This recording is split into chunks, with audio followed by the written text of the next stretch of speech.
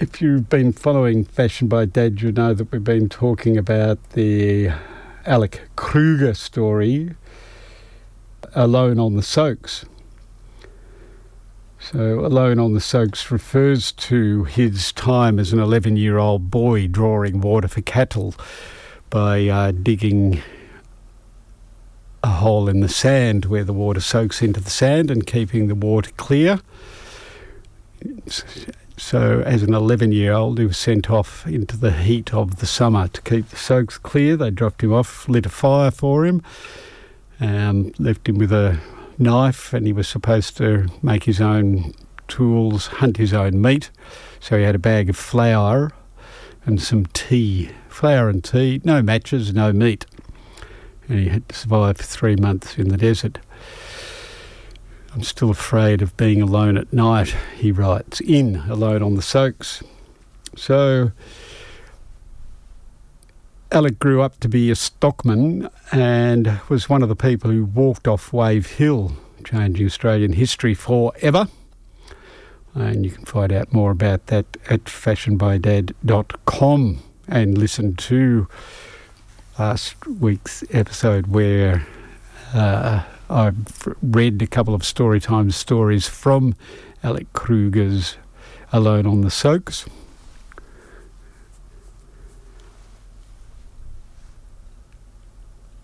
Yesterday was 55 years since the Wave Hill walk-off, and that led to the actual Land Rights Act being passed in 95 by the Whitlam government. So in the book Your Life, Your Planet is the famous picture of Gough Whitlam pouring sand into the hand of Vincent Lingiari. Vincent being one of the other stockmen on Wave Hill who walked off. And so Your Life, Your Planet's a book of tips about how we can thrive in a post-COVID, post-carbon world. And one of the things it's suggesting, tip number 5, in fact, is pay it forward. You're rich, they're poor. They've got little, you've got more. Send something their way and make a connection. Remind yourself how the other 90% live. Poverty goes hand in hand with higher birth mortality rates, the spread of disease, political instability. Investment in education, healthy nutrition and access to financial opportunities helps people overcome the negative impact of poverty and empowers them. You can help the poorest people on earth by sponsoring a child, helping build a school or giving a goat. Or you could start at home working with local Indigenous groups and try and close the gap that exists here in Australia. So then a bunch of stats about the terrible statistics that define systemic racism, which Your Life, Your Planet describes as not only inhumane, it denies 1,000 centuries of accumulated knowledge about living sustainably on this continent. ANTAR, ANTAR, Pay the Rent, Reconciliation Australia and IAHA are all organisations that welcome your financial support. So, a bunch of links there, which we will post on Fashion by Dad in the next day or so. So, full disclosure, Your Life, Your Planet was written by Jeff Ebbs. That's me. So, pushing my own barrow there, but actually trying to honour the people who'd walked off in 1966, 55 years ago. As Paul Kelly put it, and Ziggy Ramo has extended it, from little things, big things grow.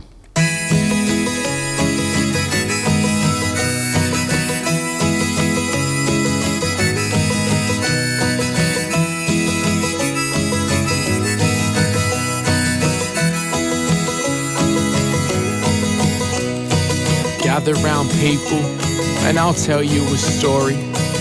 200 years of history that's falsified. British invaders that we remember as heroes. Are you ready to tell the other side? We start our story in 1493 with a piece of paper called the Doctrine of Discovery, invoked by Pope Alexander VI. Without this good Christian, our story don't exist.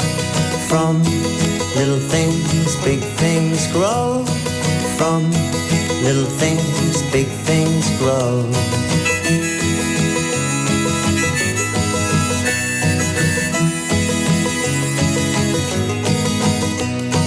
Captain James Cook, he boarded a fleet, and he was armed with the Doctrine of Discovery. The same tactics were used by Columbus. It's how today Australia claims terra nullius, 'cause on that paper the Pope did write that you're only human if you've been saved by Christ. And if there are no Christians in sight, the land you stumble on becomes your God-given right. From little things, big things grow. From little things, big things grow.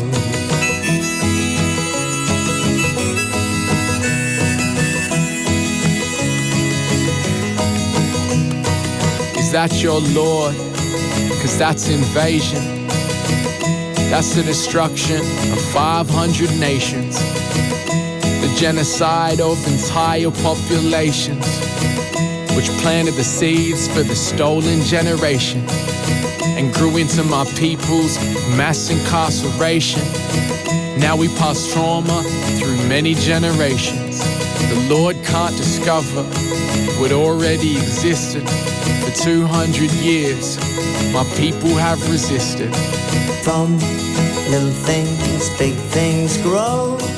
From little things, big things grow.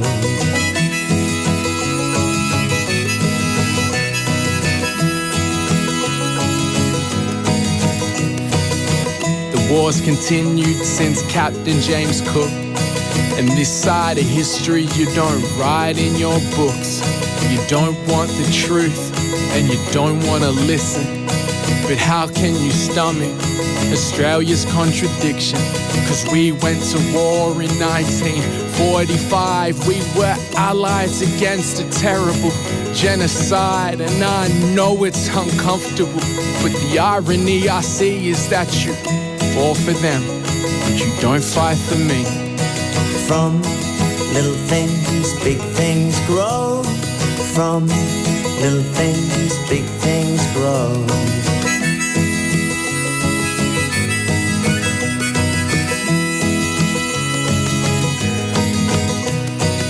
We should move on.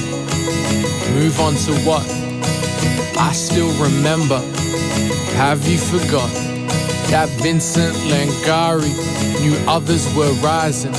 Gurindji inspired us to keep on fighting. So call it Australia. Go on, call it what you like. I just call it how I see it, and I see genocide. Now that you hear me, can you understand? There will never be justice on our stolen land. From little things, big things grow. From little things, big things grow.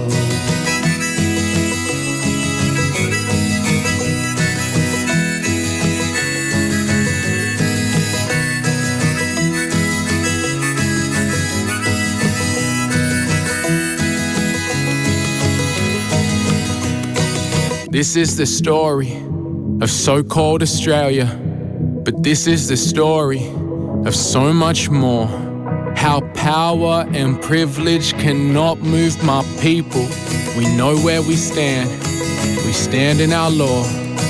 From little things, big things grow. From little things, big things grow.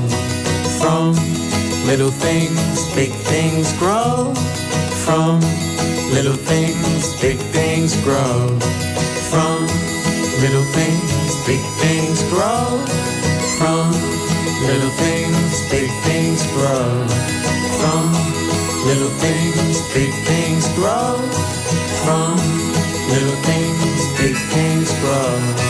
From little things, big things grow. From little things, big things grow. From little things, big things grow.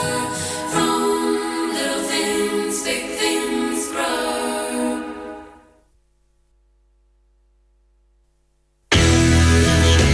Since 1991, 441 Indigenous Australians have died in custody.